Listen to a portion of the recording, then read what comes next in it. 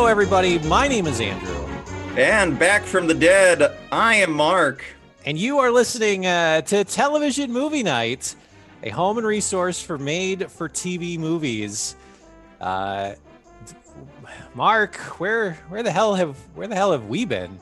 Andrew, we were both dead. That's right. And then through a bit of chicanery, we both made our way back from the underworld. We had to make a deal with Hades himself that we would watch more TV movies, and he was like, "All right, get out of here." He's like, you can either watch made-for-TV movies or eat pomegranate seeds. You take your pick. He said, "I'm not a big pom guy. I don't like. It's too much work. You got to crack it open, and then you're like digging through everything. Yeah, I'll just watch TV movies till I die." And then he gave us the "get out of here, you scamps." You know, he's a fun guy. First of all, he gave us the "get out come here." Get out of here. Yeah, crazy kids, you. Yeah, Mark, it's been a wild several months, multiple months at this point. Yeah. What was our last episode? Was a mom for Christmas, I think, right? Yes, it was. And that was back in like April. It's okay. now early December, late November at this point. We took some time off, more of a mental break than anything else, but we also had occasional work. Supposedly. Yeah. Andrew and I were actually working on the same show. I had to go to set. Andrew had to take a long trip to his closet Zoom studio. Yes, I had to every day. Climb my big fat ass out of bed and then take the arduous trip past my bathroom to the broom closet, coat closet that I had emptied out. Yeah. Put a big plastic chair in, and I was like, "This is it. This is it, folks. Home office." Yeah. So you tell me who had it worse off: me dodging people coughing into my face and talking about how we don't have to wear masks, or Andrew, who has to go through the dread every day of being like, time for that long commute. Time to make the donuts. Well, the difference is that when you leave work, you leave work. Hell yeah, I leave work. Yeah, peeling out, big finger in the air. Yeah. Just spitting, throwing gasoline behind you. Yeah, crash into the EP's cars. But the thing is you're only leaving for like a doctor's appointment. You have to come back later. No, I have to leave set for lunch. like they have catered food, but I don't know. I want Jersey Mike's. They've asked you to not leave for. You said no. Please. I want it Mike's way. I want hot chicken. No, the difference is that when you have the home office, which now this is the trend we're going towards. I know I understand this is a very hot take here in December. Yeah. But when you have the home office, because of all this, you're always like, I guess I should look at my work email. I should do this. If I get an email at 11 at night, I guess that means I'm on the clock. Well, we would get emails. We would get automated emails from Microsoft that they had some like service called Wellness 365 that would basically kind of outline what your work like aura, your it's like essentially, it's like one of those things where it's like it's orange. Your aura is orange right now. We need red. You need red. You need that's energy. What am I supposed to do? You have bad vibes. Yeah. No, the where it's like you emailed 29 out of 30 days over the past month, and it's like you should, here's how to set up quiet hours for your email, and it's like, man, that shit is all on paper, sounds great, but it's like, if you got to send an email, you got to send an email. Well, no, also you're going to set quiet hours and then you're just going to get a text. Yes. Hey, being like, check your email, asshole.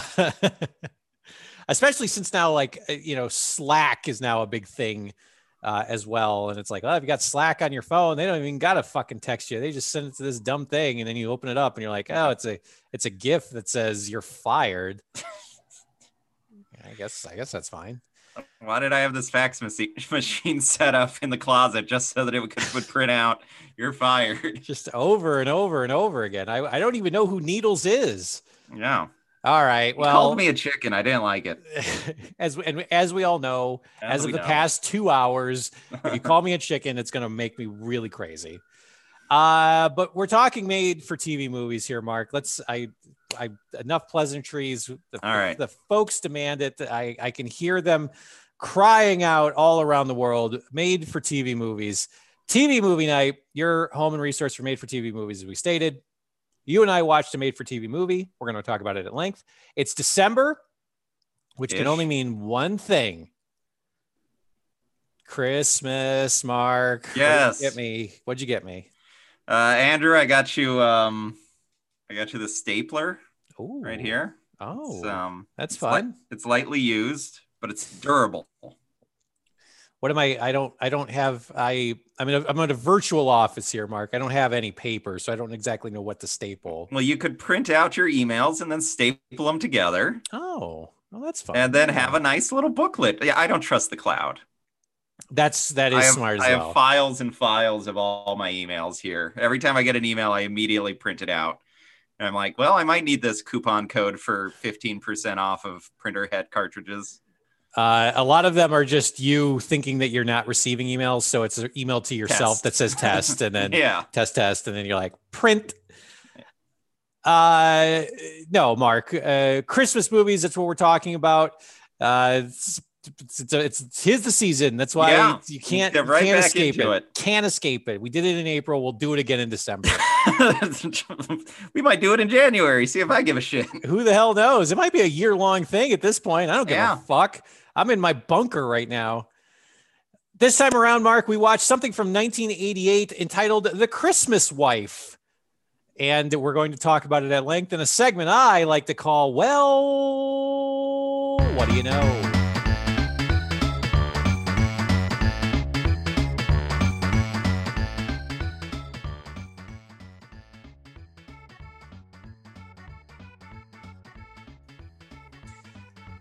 Mark, The Christmas Wife. Why did they not call this It's a Wonderful Wife? It was right there. It's right there. Andrew, I'm going to guess that the writer pitched It's a Wonderful Wife. Mm-hmm. And then the executive producer was like, actually, no, too wordy. Let's go with The Christmas Wife. And they're like, great, thanks. This is shit, you know that. There's a bunch of shit, you know that. The Christmas Wife, Mark, premiered on HBO home box office on December 12th, 1988. Yes, it's not TV movie night. It's HBO. It's HBO. Movie night. Boom. Yeah.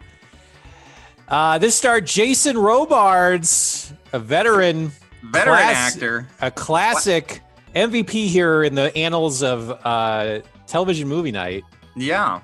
Jason Robards, of course, was in Once Upon a Time in the West. He plays a son of a bitch. He was in Magnolia. He plays a son of a bitch and a dad of a bastard. He tends to play like scummy assholes. Well, not how we know him. What do we know him from? The star of this Day movie? After. Oh, yes. He's kind of a jerk in The Day After. Oh, but no, he's our stunning lead. Yes. He was the only name in that movie. But Jason Robards is in this classic veteran actor, and also Julie Harris from The Haunting, and more recently, in regards to this movie, Knots Landing. Yes. Andrew, that's basically the cast. Essentially, very small. This plays as a 2-act play, basically. It's based on a short story I understand. Mm-hmm. And let me tell you, folks, the content of this movie there really is only about 20 pages of prose worth of plot in this movie. Mm-hmm. And then the other like 90 minutes of this movie is just kind of rehashing the same shit over and over again. And brooding. A lot of brooding. A lot of wide angle shots of people looking out windows or walking around. It's like Wuthering Heights, but, Christmassy. Yeah. This is directed by David Hugh Jones, who is a bit of a journeyman. I believe he was a British director early in his career, had a lot of BBC credits, but then later directed episodes of shows like Medium. You know, Patricia Arquette's Yes. Medium. She talks to the dead. Fox's Keen Eddie. Oh, everybody remembers Keen Eddie. NBC. Wasn't Jeremy Piven in that? Yes, he was. ABC's Big Apple, which I actually liked. I like Big that. Apple. That's a David Milch joint. Yes, starring Ed O'Neill. And Picket Fences also has a couple episodes to his name. This the teleplay is based on written by Catherine Ann Jones. I don't know if she's related to David Hugh Jones, but perhaps. No, her name is Catherine Ann. His is David Hugh. His is David Hugh, yeah. So it's different. They look and they spell and pronounce their names completely differently. The only other credit I could find her name was an episode of Touched by an Angel. And as you alluded to, this is based on a story by the author Helen Norris. Helen Norris. Yeah, she was a Southern Gothic type author. Mostly short stories. Mark, before we jump in, what did you think based on the box art? Because I don't know if I saw a trailer for this, but based on the box art, what did you think the Christmas wife, It's a Wonderful Wife, was going to be about? Andrew, I mean, I am obviously we are influenced by what we've seen in the past. So like generally a Christmas blank, it's generally somebody who wasn't married before will find love on Christmas. Mm-hmm. So I was like, Jason Robards is in it. So he's old. I'm going to guess he's a widow and he's putting himself back out there. Yeah, that was my guess of what this movie was. And he'd be like resistant to it. And then somehow through a meet cute or happenstance, he would run into somebody. And then it was like, what? Oh, I guess I can open my heart again. I can't open my heart again. And then I was like, it's got to take place at Christmas. So it's one of those things where you read the title and you see the cast and you like immediately construct what you would make this story into. And I was like, okay, so he's supposed to fly back to the coast to see his kids. Have a couple laughs. Have a few laughs. His plane can't leave the tarmac, so he's staying at a bed and breakfast. And there's another woman there and they fall in love together. That's what I would have written this to be. Yeah. And they make toe knuckles. You know, yes. And then it's always a Die Hard one way or another. He gets locked out of the bed and breakfast. So he has to crawl in through the ducts. Yes. Yeah. He's nearly decapitated by an elevator. Yeah. He's like, come out to the woodshed. We'll have a few laughs. Come out to the bonfire. Yeah, welcome to the brunch, pal. And then he tosses somebody out a window. He throws Santa Claus's body out of a window. Killed him last night. Based on the box art, which I believe will be up with this episode, it's pretty apparent like they didn't have a set photographer. Or did any stills? Because it's two headshots that are like completely separate from the movie. They're not looking at each other. The lighting's different. They went to Jason Robards' agent and they were like, "Does he have a headshot we could have?" And he's like, Is he like? Did he? Do you want an autograph? Did he go to your deli? Like, are you gonna hang it on the wall? It's like, yes, it's going up to next to a picture of Danny Aiello. Yeah, he's a big egg salad sandwich fan. Yeah, it's confusing, but all right, let's talk about the Christmas wife. Let's jump in. Act 1. We open up on an establishing shot of a city, a very empty city, and very sad music is playing. We then pan over and we see a restaurant. Push into the restaurant. We see John Tanner, everyman John Tanner. Yeah. Jason Robards, he's eating by himself at a restaurant. He's holding a book. He's reading a book and he's eating by himself. He's an old man by himself at a diner. Andrew, this is not what I was doing every day of my life pre-COVID. So yeah, don't even ask me about it. Mark was concerned that he had somehow found a tape of himself from the future. Like, there I am. What the hell? I was like, oh, I'm rereading rereading Butcher's Crossing. Cool. All right. That's fun. Oh, I'm gonna like baked beans in the Yeah. future. All of a sudden, I like fish at diners. Yeah, Weird, it's but fun. It's fun. sure. Well, you get older, your You get tastes older, your change. taste buds change. Yeah. Well, across from him is a lady, a lady that's by herself, and she's also reading a book. And they kind of share a look, but it Yeah. doesn't think anything of it because the waitress comes over and she's like, "You've been here for 6 hours. You either got to pay for these beans or you got to go." Look, No, the go ahead. manager is concerned. You just keep ordering more beans. It's not healthy. You got to eat something else, man. I'll pay for it. Just please. Just you You're can't. making us uncomfortable. He's like, all right, all right. After my next bowl of beans, All just right, give keep. me one more bowl of beans and then we'll see what you got. No, the waitress comes over and they kind of gab a little bit. He seems like he's a regular, but she's a little tentative to talk to him because she's like, well, Christmas is coming up and, it's important to be with family. Jason Robard says he's hoping to meet up with his son and his family for Christmas. And she Up says, the well, that's cabin. up. Yeah, it's going to have some laughs. Yeah, they're going up to the cabin. And she says, well, it's important to be with family around Christmas, especially after, this year, The incident. the incident, which I'm assuming she's referring to COVID. Yes. Is that right? And I was like, I don't think that's correct. You don't need to be Yeah. around family then. No, that's the opposite of what you want to do. Well, she doesn't care. She's just She's trying to like- get it. She's just trying. She's like, look, this guy has got about 7 cans worth of beans inside him. I got to move him along. He always tips whatever changes in his pocket. It's really not worth the trouble.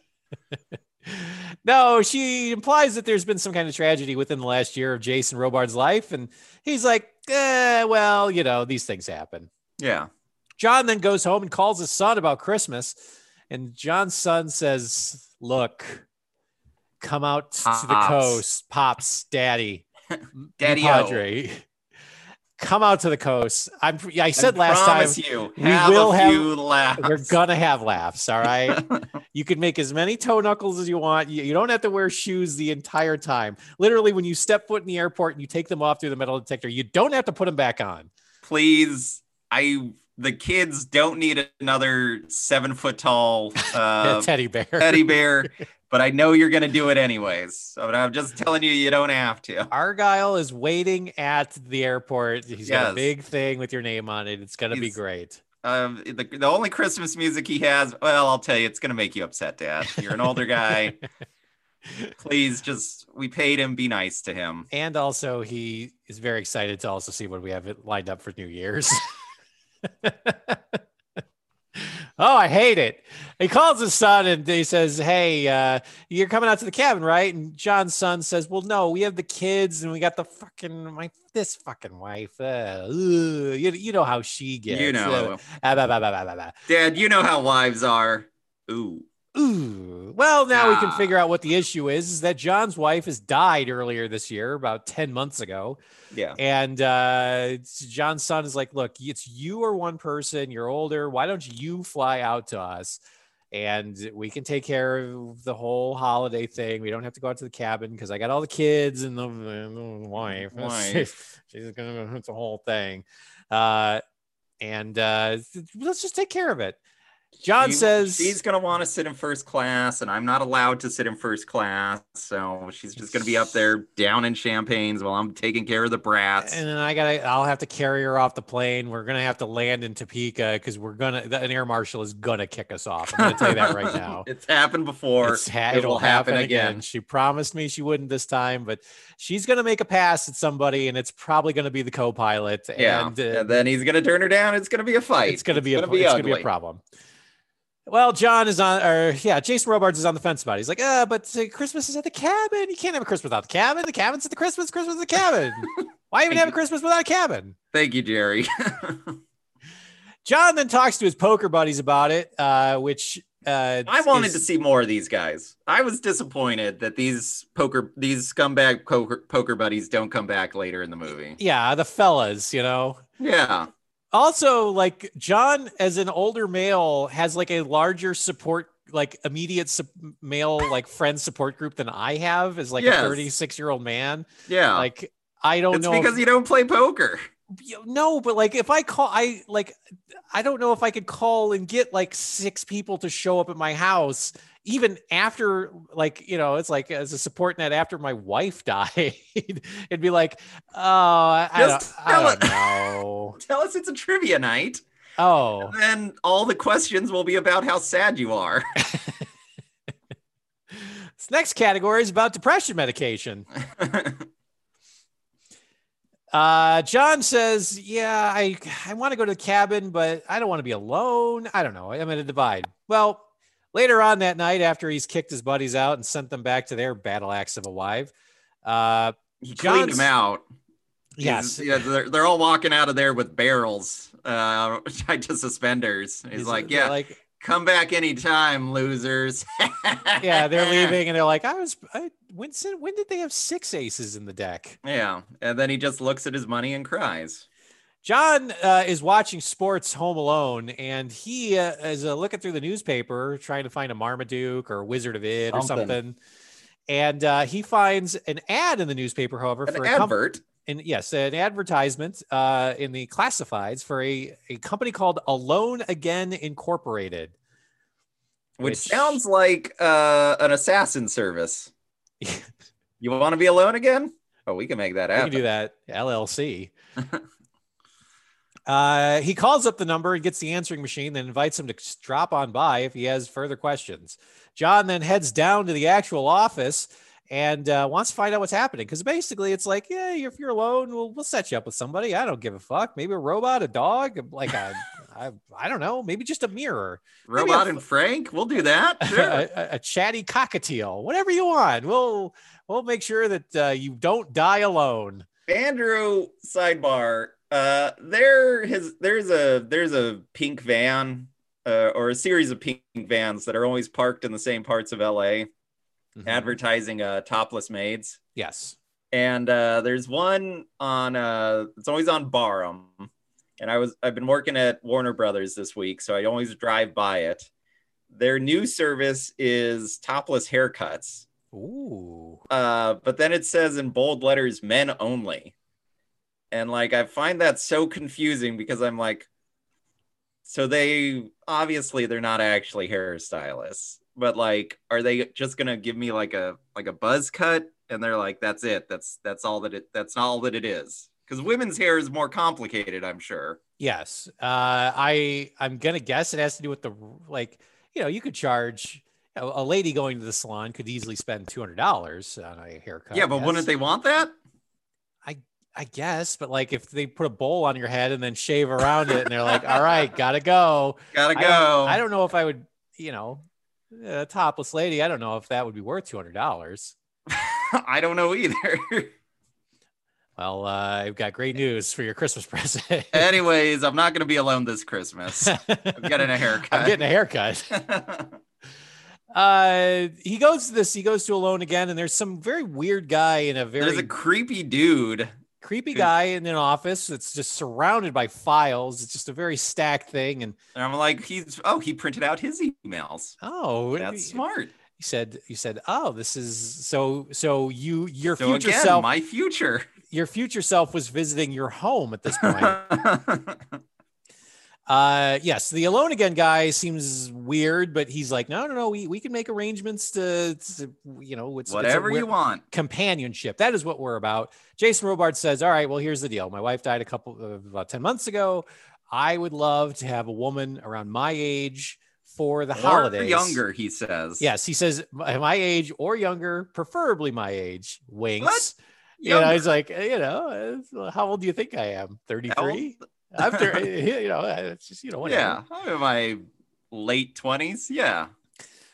And he's but like, because I'll go with younger. He's like, whatever you got. It's a sliding scale. He says, I would love to, and he's very clear on this. He says, I would love for them to stay for the weekend for Christmas, but separate bedrooms. No sex here. No sexual shenanigans. So he makes this Why clear. does he need a woman then? If he just needs Well, no, I'm just no. He doesn't. It's like Jesus Christ. no, but listen, no, listen. What? Oh my God. He needs companionship, right? He just Yes. he wants a buddy to hang out with for Christmas, and obviously, it's like obviously he doesn't have his wife, but if he just doesn't want to be alone, and he's like specifically, this is on the board. It is platonic. We are just friends. Then why go out of your way to be like, but it's got to be a woman. He's an older guy, so he has probably very specific like ideas of what the male female and male male dynamic is.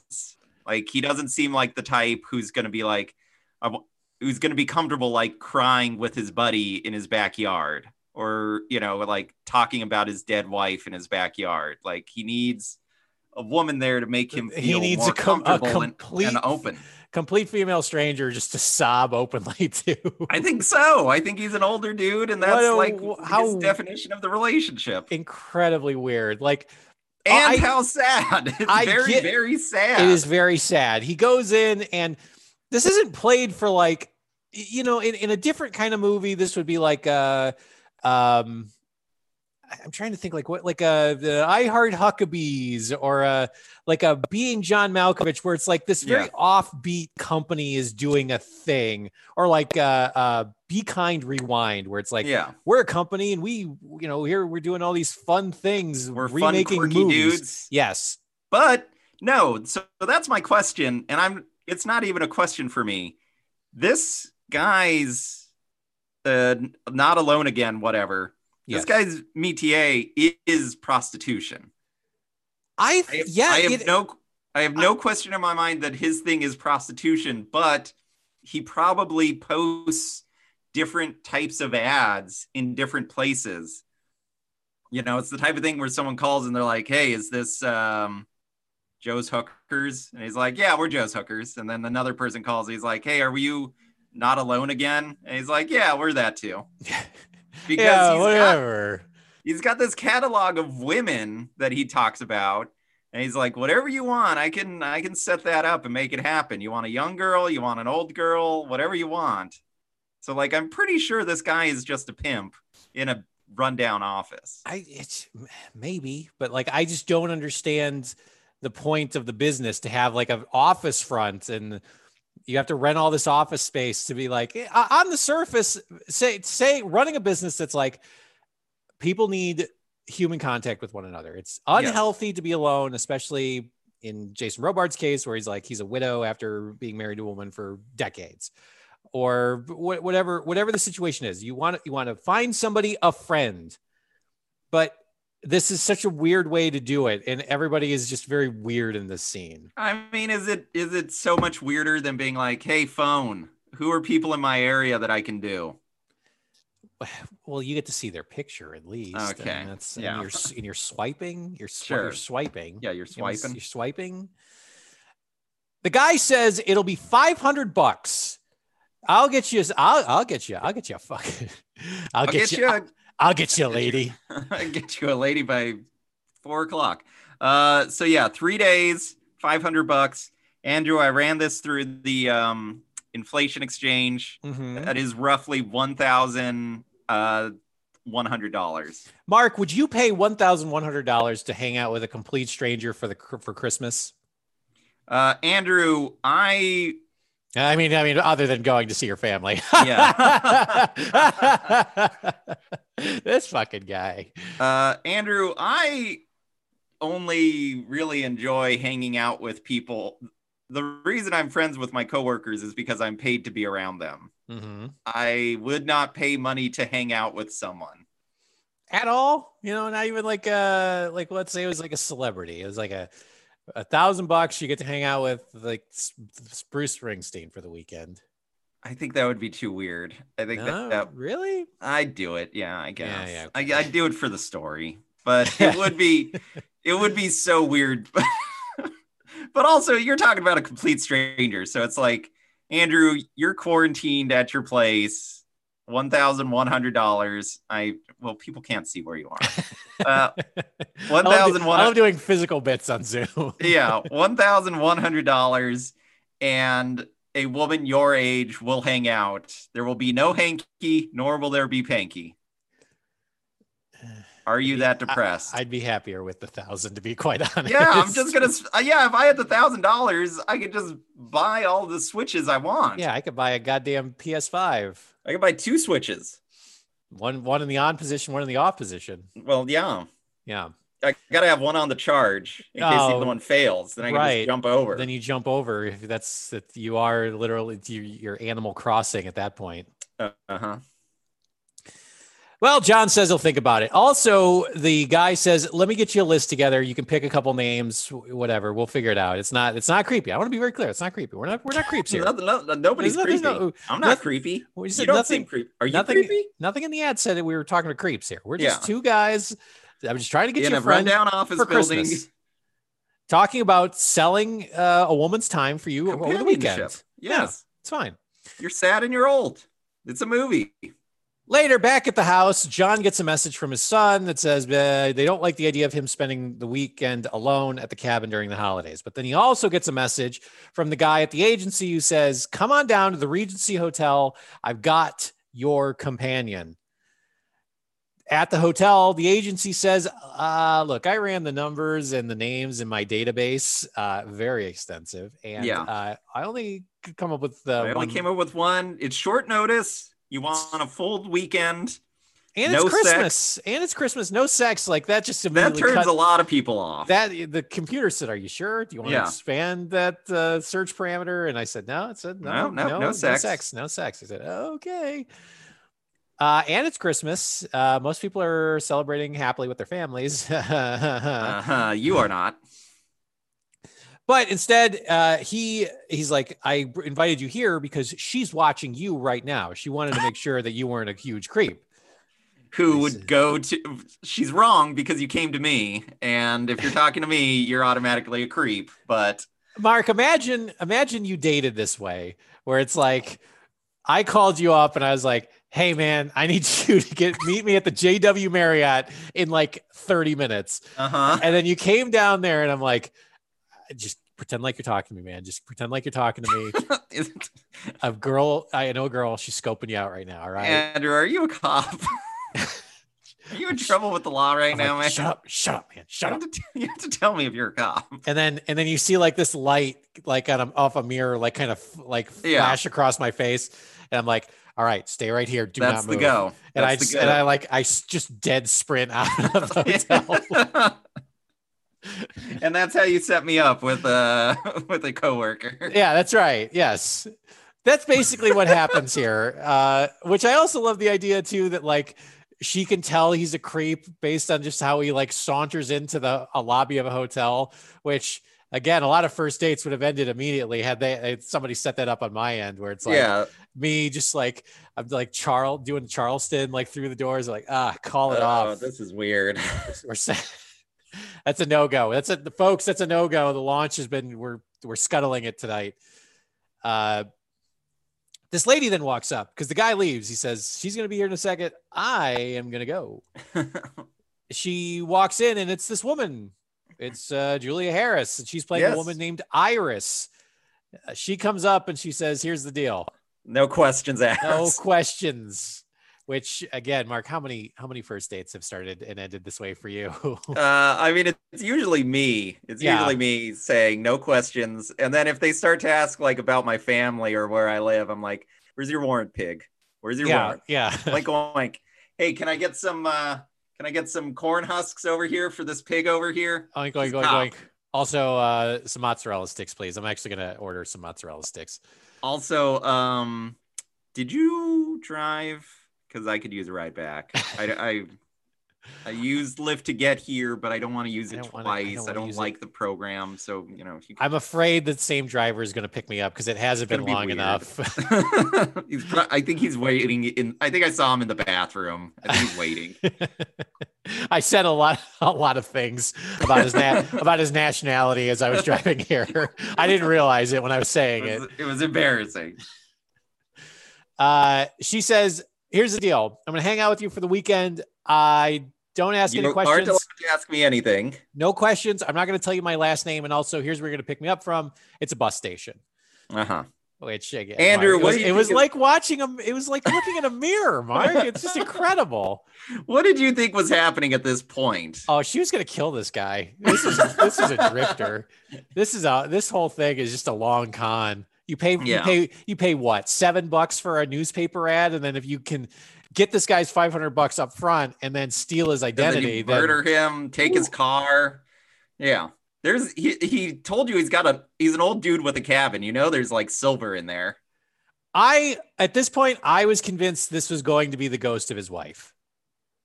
Wouldn't he know what his wife looks like? No, I'm under the impression that somehow like she was like coming to him through some kind of, at a certain point, she would change her look and it was his wife. And she's that would be terrifying. I just wanted to it's time to move on. It's time to move past it. One last Christmas together. I know I died right after the holidays, but I just wanted to, that's how I had to have it set up. Cause the guy running the business is so aloof that you're just like, we're doing a man in a Santa Claus suit. Yeah. We're going to see this guy again, like as a police officer, like wink.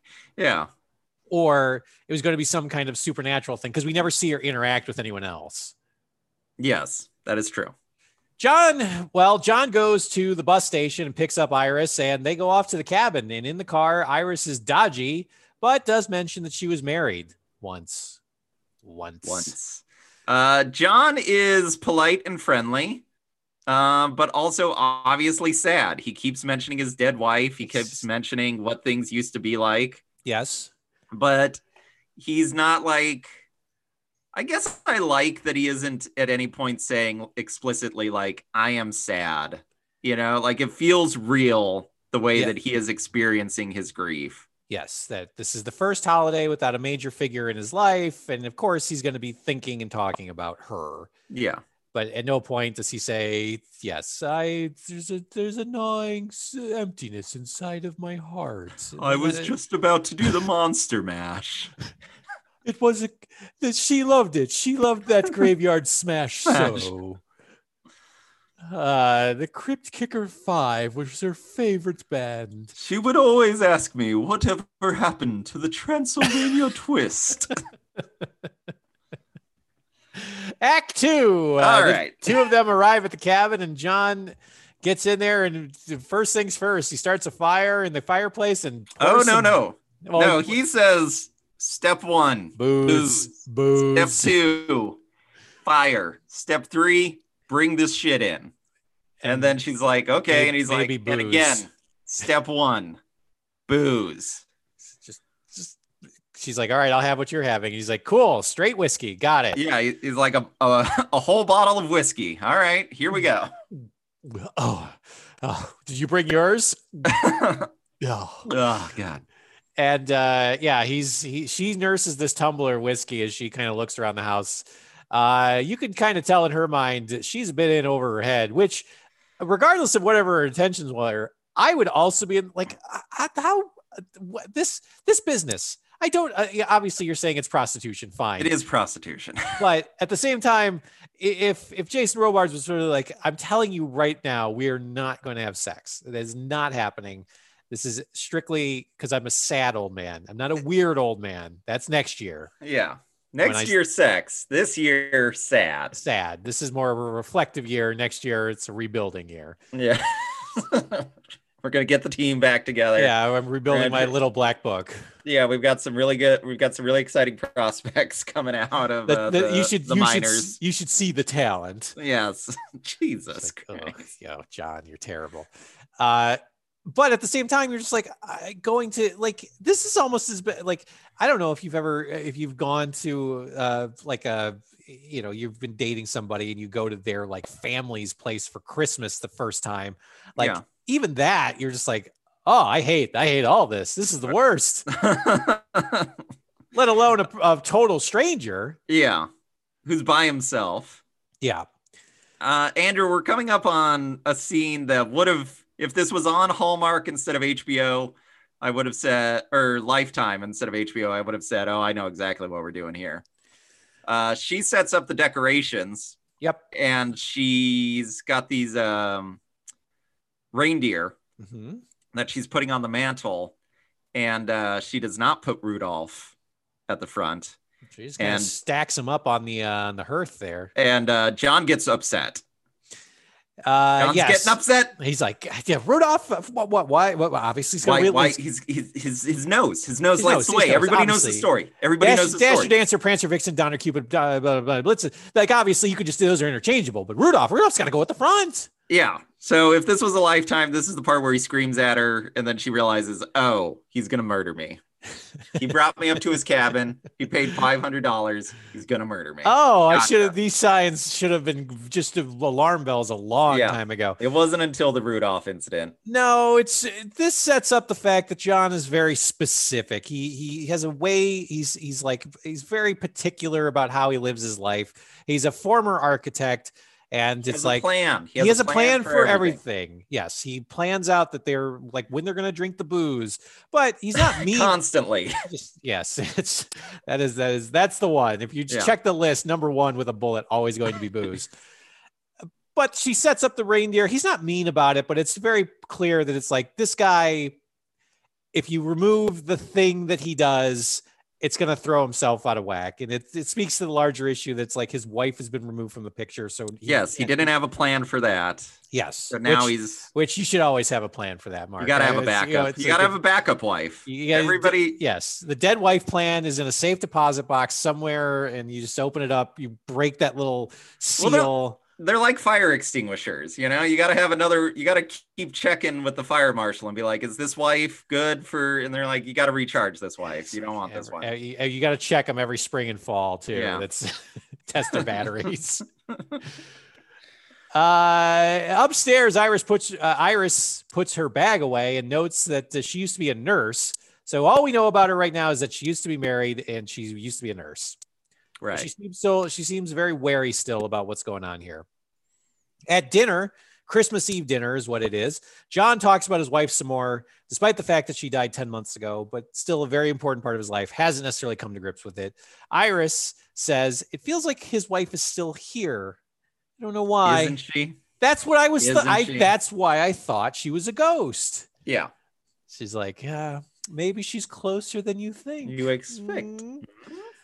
Iris heads off to bed a little later into the night, and it's very weird. They close the door. John says goodnight through the door. They kind of go to their separate bedrooms, but she's just kind of sitting there in the darkness like, holy fuck, there isn't even a TV here. What the fuck am I going to do for the next 48 hours? This is miserable. It's now Christmas, and John comes downstairs. He's early to... he's like in a suit. He's ready to go. He's got his Christmas list ready to go. He's got a list of things they need to do to make it holly and jolly and what have you. John says he likes to think ahead as well because, he's always making plans. You got to make plans. John then complains about his battle axe of a daughter-in-law. Yeah. Says, my son, he's a good kid, but his wife, she sucks. He's a good boy, a little slow, but his wife, yeah. Yes. And his kids, God damn. Just the ugliest porkers you've ever seen. Just, I don't know if they're as dumb as they are ugly, but they are dumb and they are ugly. Iris is still dodgy, but John says the reason that he likes her, this conversation they're having so far, is he didn't want to talk to somebody who was going to pity him for being alone during the holidays. He says, he wanted someone who would be terrified of him. Yes, I'm more into lording over someone than having someone pity me. I didn't want you to pity me. I like that every time you come into a room, you look for an exit. I like that. Just a constant cowering and then submissive peeing as well. I like that you seem to have a knife strapped to your thigh at all times, just ready. They then exchange gifts. John went to he had the foresight to not only buy a gift for Iris, but also to buy a gift for himself from Iris. Yes. Which, again, Mark, it's like, oh, man. That's what I do. It's every single year. If you want what you want for Christmas, you got to get it yourself. So I've been saying this for years. John gets like, oh, wow, thank you for a T-shirt. That's fun. I got myself a brand new car with a big bow on it. It is the December to Remember event. I did talk to my local Lexus dealer. John puts the bow tie on, and then he also gives Iris a gift, and it turns out it's a music box that plays Fur Elise. For Elise. John's, you know this song. Yes, it's seen like Heartbreaker, Fur Elise Taker. John's son calls, and John lies through this. He says, "Oh yeah, I'm just here by myself. Here, by myself. Haven't no been one crying. else around. Haven't been crying, that's for sure." Yeah, I'll tell you that. Definitely the liquor cabinet's not empty. I haven't touched it at all, actually. Oh, I forgot. Yeah. Oh, there is a little booze in there. I don't even know where the key is. Oh, it's fun. I don't know if you noticed this or not, but during this entire call, he's very adamant about not waking his daughter-in-law up. It's like, no, I don't want to. It's like, oh please. God, please don't wake her up. No, oh, don't put her on. Do not. No, it's I want just 1 second of having a good time today. Yeah. John bluffs his way through this thing, and then he hangs up and he says, well, my son wouldn't understand if you were here, because he's always trying to give me a guilt trip about this and that, and hiring prostitutes, cirrhosis of the liver, kids, he's on this health, looking really yellow. He's on this whole health food kick. He doesn't think whiskey is on the food pyramid. It is. I've seen it. It's, I can't.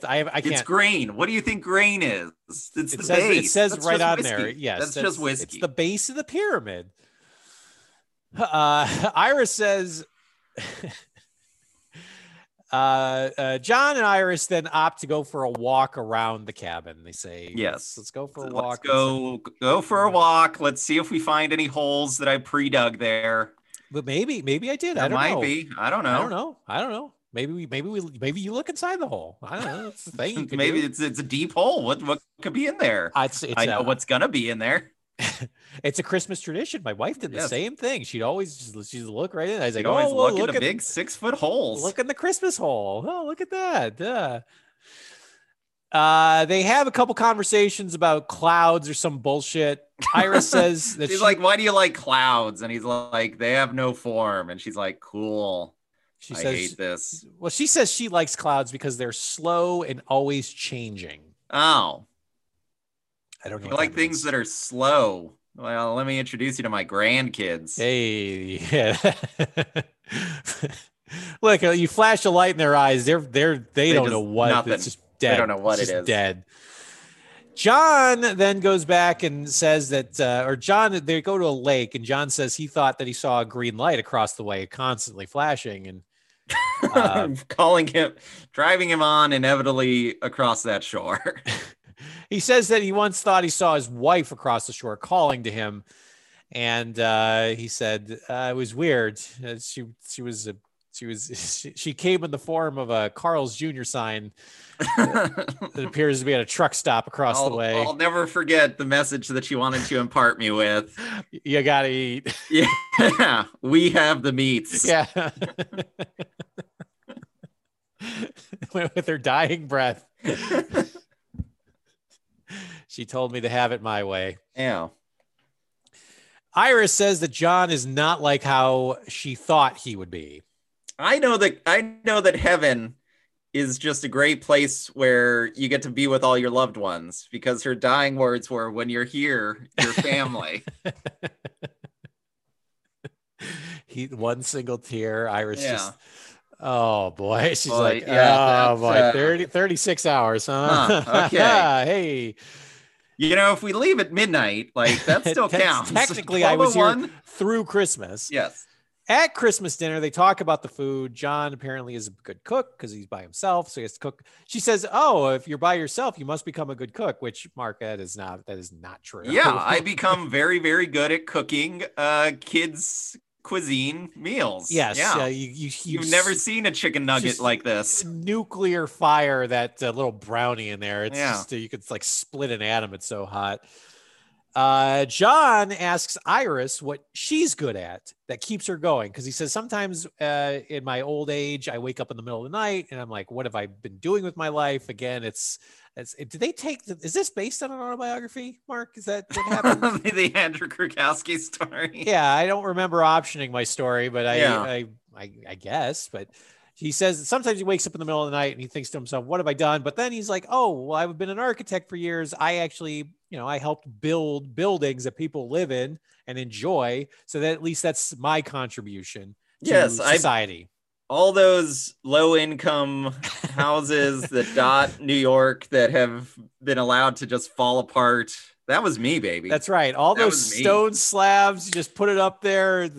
The insulation is just shredded newspaper. That was my idea. Yes. I said we don't need to actually have the fire the fire hoses connected to anything. That was me. For some buildings, I just painted them on the wall. Like it's just no depends. one knows. He asked Iris, well, what keeps you going? What would you say that you're good at? Which kudos to John for saying confidently that he knows that he's good at something, which that's the one part that is embellished from our story. that was creative liberties. Yeah, because it's just sitting there staring forward silently for several hours didn't necessarily translate to the page. Iris says that it works in a short story. It doesn't work. It doesn't work on the screen. I'm sorry. Iris says that she's good at loyalty. She's loyal. That doesn't count. She's like, that sucks. It's like going to a job interview and being like, I give too much. Like, bullshit. I care about my work too much. I don't buy that for a second. After dinner, John and Iris do some skits. Apparently, John's father during Christmas, they used to do like little skits and sketches and stuff for each other's enjoyment. Which miserable. Imagine, oh my God! Imagine if you went to somebody's house for the holidays and then they trotted this little thing out. You're just like, oh my, that would be the worst. Andrew, I have some family friends from when I was younger. And this family was like the Norman Rockwell ideal family. Mm-hmm. And I would just be so uncomfortable every time I was around them because they would do stuff like this, especially during like holidays and birthdays. They'd be like, all right, everybody, my gift for my dad is this poem that I wrote. And I'd always be like, I have to leave. I can't be here.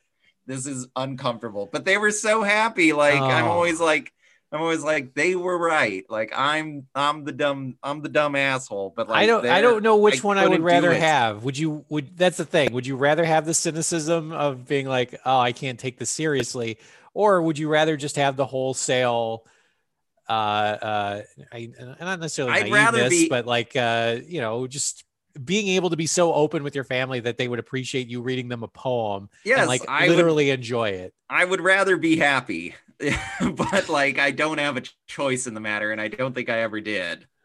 Yeah, it's just it would make me incredibly uncomfortable if we had to do a talent show after each Christmas. Like I would just be like, I'm not doing this. This is the thing I'm not doing. John, however, plays a little, he sings a song and a little guitar that he's got. And like mandolin or a ukulele or something. Yeah, it's fun. It's not bad. Iris then is coaxed into doing a reading, and she recites a passage. She recites a passage from Dorothy Parker. Yes, tragically, she does not give my favorite Dorothy Parker quote, which is her agent asked her why she was late doing some sort of like assignment. And the telegram that she sent back was, I'm too fucking busy and I'm too busy fucking. And that had been her response. And then Jason Robards just stares, and then we don't cut for like a minute and a half. That would have been the movie for me. That would have taken it over the top. She does a reading from Dorothy Parker, but at the end of it, she gets emotional and she says, she tells John, I'm a fraud. I'm a fraud. And you're like, that's my line. That's, it's we had new pages of these marigolds. I'm still on blue. I'm still on blue over here. No, we're on violets now. Oh God. But she says, I'm a fraud. This has been a nice weekend, but I'm a fraud. And Jason's like, I don't understand what you're getting at. I thought we were having a good time. I played my dumb little song. You got a goddamn music box. All right.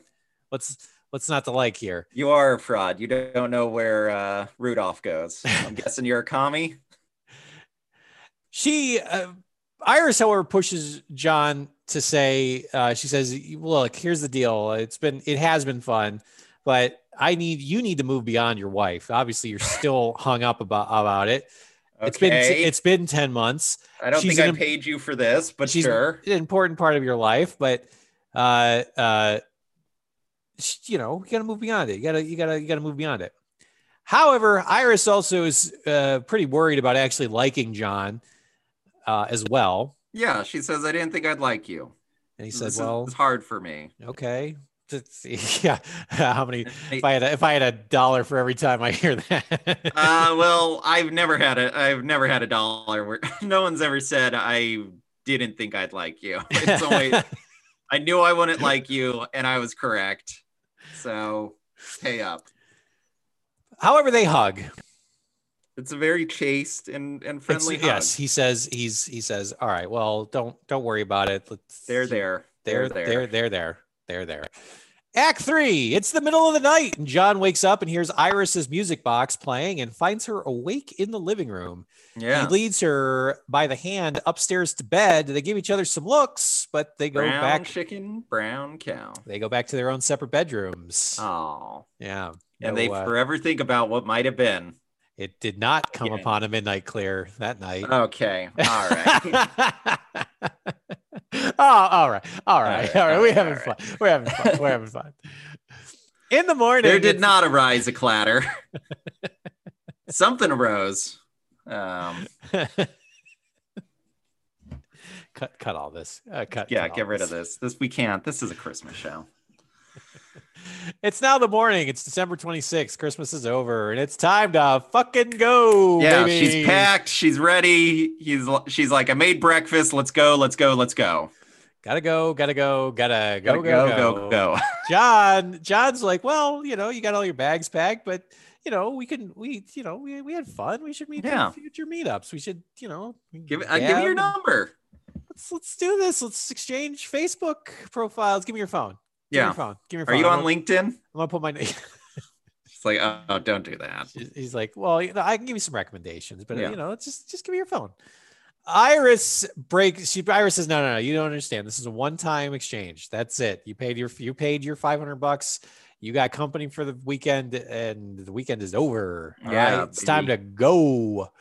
John says that's not good enough. We obviously had a connection here. Whether that leads to something sexual, I think that's what John's implying here. But maybe he's like, oh, but you're also a friend. I don't know. Yeah, we can see what happens. I'm ready. John is saying I'm ready to move on. You told me to move on. I think I'm ready. I would like to try with you. She explains, look, this isn't what you thought. Yeah, man. I have a letter opener in my hand. All right. Yes. I've been waiting. I was supposed to do this yesterday, and I got too scared. The turkey was good. The turkey was too good. I kept eating it. Got sleepy, went to bed. She explains that she is married. That's why the secrecy. Oh, but he says, but to whom are you married? And she says, the pimp. Oh, obviously. No, please do not spoil the stunning twist of the Christmas wife. That's right. It turns out that Iris is the wife of the guy who owns Alone Again. And apparently they were so hard up for people to come and spend time with Jason Robards, especially since he was now on the hook for $500 goddamn dollars, which would go a long way in their lives. Yes. He put her up to going and hanging out with Jason Robards. Right. Andrew, I immediately had to Rolodex my mind of fiction to be like, haven't I seen this before somewhere? Mm-hmm. And it just so happens that the prostitute is the hooker with the heart of gold is married to the prostitute. That is just a trope in all of fiction since the beginning of time.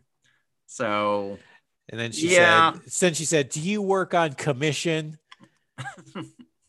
And then he holds the jewelry box, and then he snaps it. She goes, oh, it's good. It's good. Jason Alexander shows up, and he's like a rapist. It's a very upsetting. He's like angry at her. It's a very upsetting movie. apparently, Pretty Woman we're talking about, much like Heat, in the script, she is doing cocaine throughout that movie. So they cut that because they were like, we don't want it to be sad. We want it to be, fun, whimsical hookers. Yeah. Not like sad, realistic hookers. So all of her like bubbly charm and stuff is it's all just coke, because baby. she's on coke. I should do coke. Man, I should try it. I would love to go to a polo match. Just absolutely just gack to the gills. You wouldn't be the only one, man. You wouldn't be the only one. Just toot it up. Oh my God. I need a bump. You got a bump, man? Just get through it. I see my name on the big board every 6 months. 6 months, a new hooker. A new Christmas wife. So, yeah, Jason Robards is angry and he's like, how could your husband send you out here? And she's like, well, if you really think about it, like, we needed the money. I wasn't going to have sex with you. It's kind of a good deal. It's weird, but I guess it's a good deal. Jason Robards gets upset. And Mark, do you feel like you would get upset at the same way where it's like, Robards is upset because he's like, how could your husband just leave you? I came in off the street. I could have been a killer. I'm a creep. Well, that's the other thing too. Like, would you also get upset that like she assumed that you weren't going to do anything bad? Where it's like, well, maybe I would have. Well, like, how dare you assume that I'm not some kind of sex pervert? I mean, given in my experience, the woman pointing at my dick, at my crotch and being like, you're not going to do anything with that. You got nothing there. You got nothing. Come on, take your pants off. Do something. I bet you won't. Yeah, that's right. That would upset me. But I wouldn't be like, I might be a murderer because. Well, the implication is that Iris is like, you're kind of you're a pussy. Yeah, you're a pussy. I could take you. Puss. Yeah, it would be great if she. I'd love to see you try, old man. It would be great if Jason Robards got angry and was like, what would you do if I approached you and she just punches him in the nose and he like is out like a light? And then when he wakes up, she's like, that is what I would do. Palm strike to his nose, just pushes his orbital socket straight up into his brain. John, here's the deal, however, though. Iris points this out. John, and a happy new year, bitch. It's been revoked. John is like, she's like, oh, look, we'll pay you back your money. I didn't mean to get in this deep. John said, no. Here's the deal. No. I paid your money. You got your fucking money. He like throws a couple more dollars on the ground, but realizes that there's a 20 in there and then picks that back up. Actually, that one's mine. We're going to take a toll road back. So actually I need these. John said he paid for company over Christmas and he got company over Christmas. So that's all fine and dandy. But Iris says, well, why did you do this? If this was, it's like, even if you didn't mean to come all this way and we, it's obviously I explained why I did it. Yeah. We needed the money. Why did you do the film? Chico needed the money. It's all about it's something about the M like a money. Yeah. Iris thinks that maybe John was trying to prove to himself that his life isn't over yet. Because honestly, he could have just spent this weekend alone in the cabin.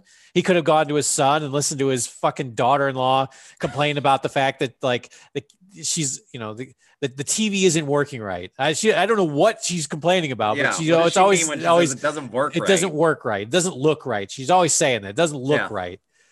What does she mean? I don't know, but she goes on about 2 hours of this every single day, every day. Maybe he was trying to prove to himself that his life is not over and he's ready to get back at it. Yeah. Well, they have a very quiet car. They get in the car and they go back to the bus station, which I imagine is the most silent.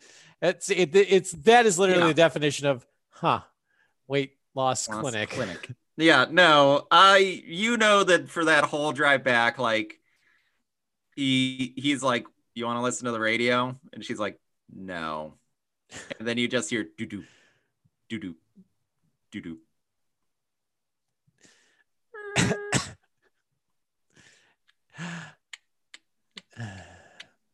Yeah, turn signal. Yeah.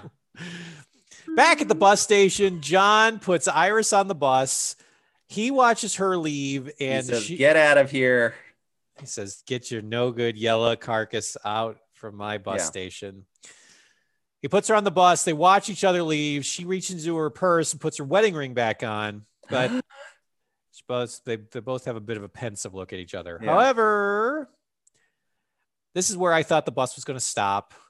And she gets off. She was going to get off. And she's like, maybe I can. Maybe my life is also starting today. Something to that effect. Do you want to? So we don't do checks. Not a real credit card. Also, is not really a thing either. I don't have that. I don't have that swipe machine. If you want to do a money order, we can. But really, the best thing is, just give me 5 $100 bills. It'll have to be a cashier's check more than anything else. And I'm going to have to go to the bank with you, but it's Sunday. So, and again, you'll have to pay me for today and tomorrow. Yeah. It's, I'm like a U-Haul truck. If you just want to go to an ATM and we'll just take care of this right now. However, that doesn't happen. They go off their separate ways. Back at the restaurant from the beginning of the movie, however, John sees the lady again with the book and asks the waitress to find out what the lady across the way is reading. Andrew, do you think waitresses love this? Being asked to be like a wingman for customers? Is this why they get into this business? I bet some do. And I bet some are like, no, I won't do that. Here's your iced tea. Yeah. Don't talk to me again until that money is on the check. So he says, go ask her what she's reading. So she goes over and she's like, hey, that old dude who just ate like 7 things of beans. He asked he brought his own cans of beans, to be clear. He asked if we served them dry. I was like, I don't know what that means. You just want a bag of dry beans? He's like, yeah, dry beans. bring them to me. Like a horse or something. But yeah, he wants to know what you're reading. She comes back. The waitress comes back over. We don't hear this conversation. We see it and it's quiet. She comes back over and she says she'll trade books with you.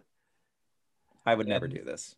They share a look because you look over and it's like Dianetics. It's the secret, and I'm like, oh fuck you. It's Dianetics, and you're like, oh, yeah, it's Da Vinci Code. You're like, I already have 4 copies of that. Andrew, I was at work, and a friend of the show, Mark Roden, was talking to a coworker. And he was like, oh, this is my buddy Mark. And he was like, I forget what the young woman's name was, but he was like, and I saw that she had a book, and I was like, oh, what are you reading? And she was like, oh, it's this collection of Stephen King. And Roden was like, oof, because he knew what I was about to do. And I was like, oh, so you're dumb and you read dumb stuff. Oh, cool. And then I walked away, and I was like, man, I'm an asshole. I just why did I do that? Why you gotta be so mean? It's only Stephen King fans that I'm like, oh, you're an idiot. What if she was reading Quicksilver Highway? I mean, that would be awesome. Yeah. She was like, if she had like a leather bound copy of the teleplay, and she was like, I paid so much money for this. No, it's the novelization of Quicksilver Highway. It's not even, it's like not even what was it? It was Chattering Teeth from Skeleton Crew. Yes, and then it was like a Clive Barker story. Yeah, it was a Clive Owen story, actually. Oh wow. Well, they share a look with each other, and that's the end of The Wife Before Christmas. Yeah. Was The Wife Before Christmas.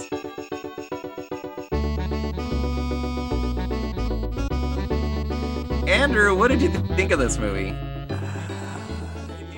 I was surprised at how sad it was, to be quite honest. I was expecting a fun Christmas romp about Jason Robards finding a second life with a new wife, or potentially a new wife or a new girlfriend later in his life. Christmas is an important time for me, and I completely relate to the idea of spending it alone. You completely relate to the idea of spending it alone? Well, my wife hasn't died for sure, but yeah. but she's as soon as she signs that insurance paperwork. Do I have a big family-filled Christmas anymore? Not really. So I do actually understand where Jason Robards is coming from with this and the idea of just spending it alone, which probably is not going to happen this year, but it definitely is going to get restricted a lot. Like, yeah, the idea of being alone for the holidays hangs heavy over a COVID-filled year. Yeah. So I get where he's coming from, but at the same time, I was like, oh my God, there's not going to be, no one's going to be singing. No one ends up happy at the end of this. Nobody's going to be singing Jingle Bell Rock. There's not going to be, this is not Meet the Santas. This is not the Single Santa Seeks Mrs. Claus. This is a sad old man trying to come to grips with that. And then like the reality of like this woman who doesn't want to be unfaithful to her husband, but is put in this precarious situation where it's like, here's this very nice, sad man that she's like, my actual husband pimped me out for this gig. Yeah. Whereas you're a nice guy and my husband probably wouldn't care if I had sex with you. Probably not. As long as that $500 ends up in our pockets, who gives a shit, right? Yeah. And maybe it leads to $500 more down the line. So it was a curveball that I wasn't necessarily expecting. Is it a hot, like, would I recommend this to watch over the holidays? No. I mean, no, but also like we talk about the artwork, the like box art, like, can you imagine somebody buying this VHS and being like, oh yeah, I want to pop that in and check out this sad people being sad movie? Because it is equal parts sad and boring was my experience. Yes, it feels like a one-act play. It feels like, you said it was a short story. It feels very like, you know, if you were sitting in a theater, you'd be like, oh, wow, I definitely feel. Those actors really did it. Yeah. I feel for Jason Robards. But at the same time, not to say that Christmases can't be sad, but usually when it comes to made for TV movies about Christmas, I feel like there's like a mold that there's expectations. This does not fit, especially when you see a title like The Christmas Wife. You're like, we're getting a grandpa for Christmas. Yes. Okay. We're getting a wife for Christmas. Yeah. The setup is fine. The setup is standard. Like, wife's dead. Kids are not as interested. So he's going to try to get back on that horse. It's going to be wacky and zany. He's going to realize he can't have his wife back, but he can. That doesn't mean he can't have something new and fresh. Yes, he can. Like, that is the structure that you would expect there to be. And you want it to end with a smooch, not with this guy eating beans alone. And then this woman like, look, I'll give you my copy of The Fountainhead if you just leave me alone. Is it about a park, like a public park? Yeah, that's what it is. Yeah. It ends on an uplifting note, much like a hopeful note. Well, yeah, much like The Day After, supposedly a hopeful note. Yeah, he finds an apple and he cries in a stranger's arms. But we can see that humanity is not completely demolished of supporting one another. Yeah, supposedly that's the idea. You talk to Nicholas Myers, though. It's like, no, man, fuck. Shit's fucked, man. That's the last apple, man. All right. Now, let me tell you about my next project. What? Con. What would you change anything about this movie? What, I mean, here are your options. Either accept that it's a one act, make it into a quick 20-minute thing that is part of an anthology of sad Christmas stories. Mm-hmm. Or do how much are you willing to change? Like, you could present up front that he could find out at the midpoint that she's the pimp's wife. And then the last act of the movie is them both coming to terms with the lives that they're living. And I like what you said, where she gets on the bus and then she gets off and she's like, you know what, I want to try something different. Or maybe my life is beginning to. Like, I think that works. But like, the last thing you find out in this movie is that she's the pimp's wife. And that's like sad. in a new way that you don't expect. There's no resolution to it either. She's just like, yeah, that's what it is. Mm-hmm. So like, I feel bad for her character because Jason Robards gets to go on and read a brand new copy of the New International Version Study Bible. But what about this other woman? What about the one other character that we got to know? Like, what's her story? What does she get? And it's like, she nothing. said loyalty was her issue. Like, that's to a fault. She's too loyal. I guess she's the most pitiable one. We thought we were supposed to pity Jason Robards, but really, I guess it could be worse. You could always be married to a pimp. Well, it's like Robards is not married and lonely, but she's married and just as lonely. Yeah. I don't know. Would I recommend it? Not necessarily for Christmas time. It's an interesting piece, but I don't know if I feel like a lot could get trimmed out of it. Yeah. Just fucking around in the woods for 20 talking about clouds and shit. Yeah, like why doesn't he mention that he hates sand? Yeah. Well, I mean, it gets everywhere. Mark.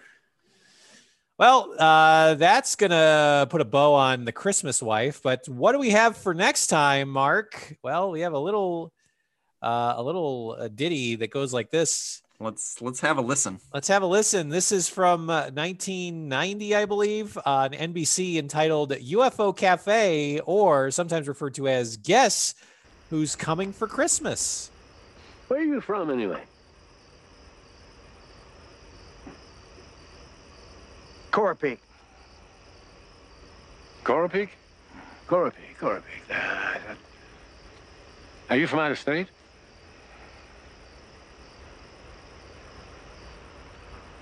Not exactly, George. I'm from another planet. Planet?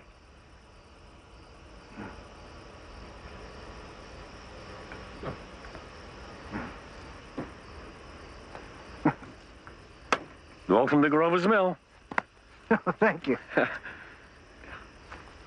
So let me just get this straight here. You build shopping malls on the planet Coral Peak? No, I live on Coral Peak. I work on Zabar. Zabar. I'm assuming that's another planet. It is. In other words, you commute. Exactly.